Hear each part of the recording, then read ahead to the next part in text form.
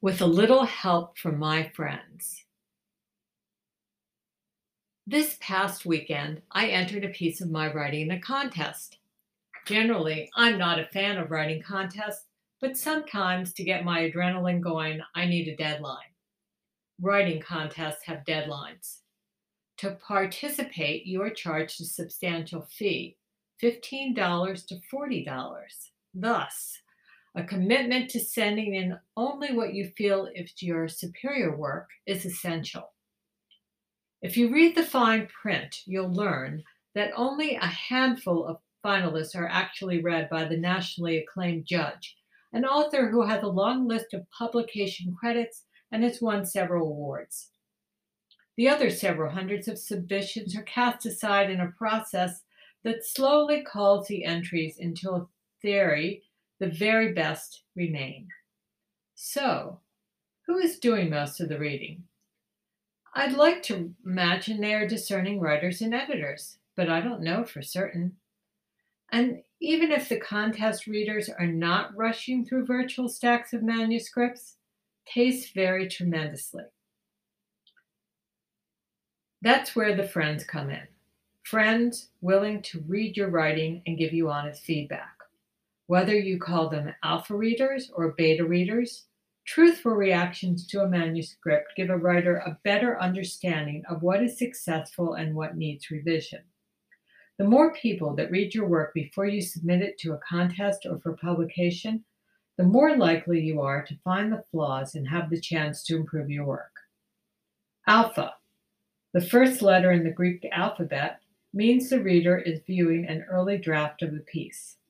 A beta reader is giving editing feedback on a work in progress that has already been thoughtfully revised and edited several times.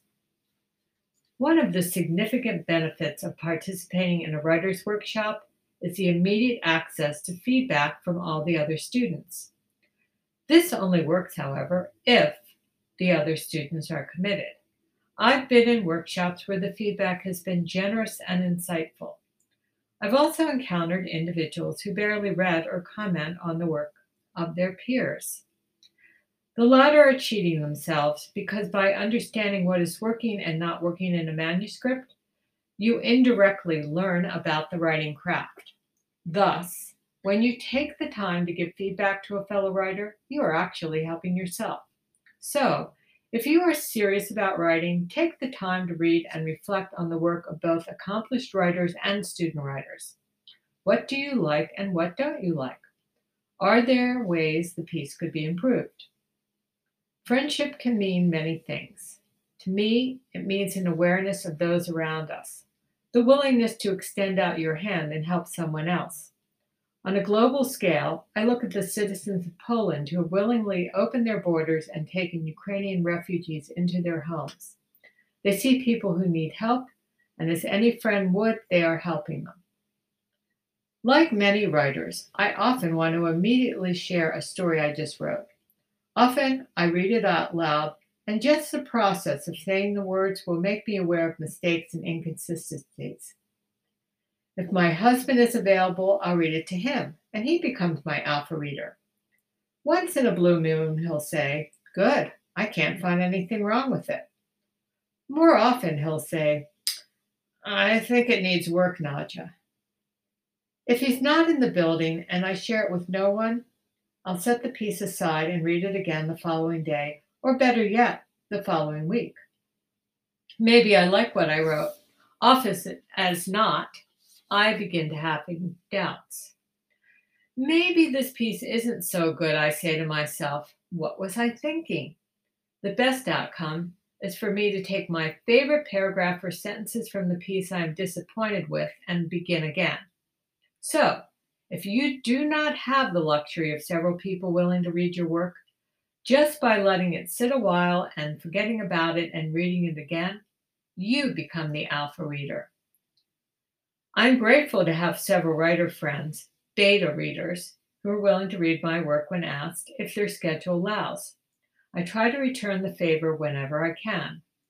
One of the benefits of a Masters of Fine Arts program in creative writing is the opportunity to bond with other writers in your program.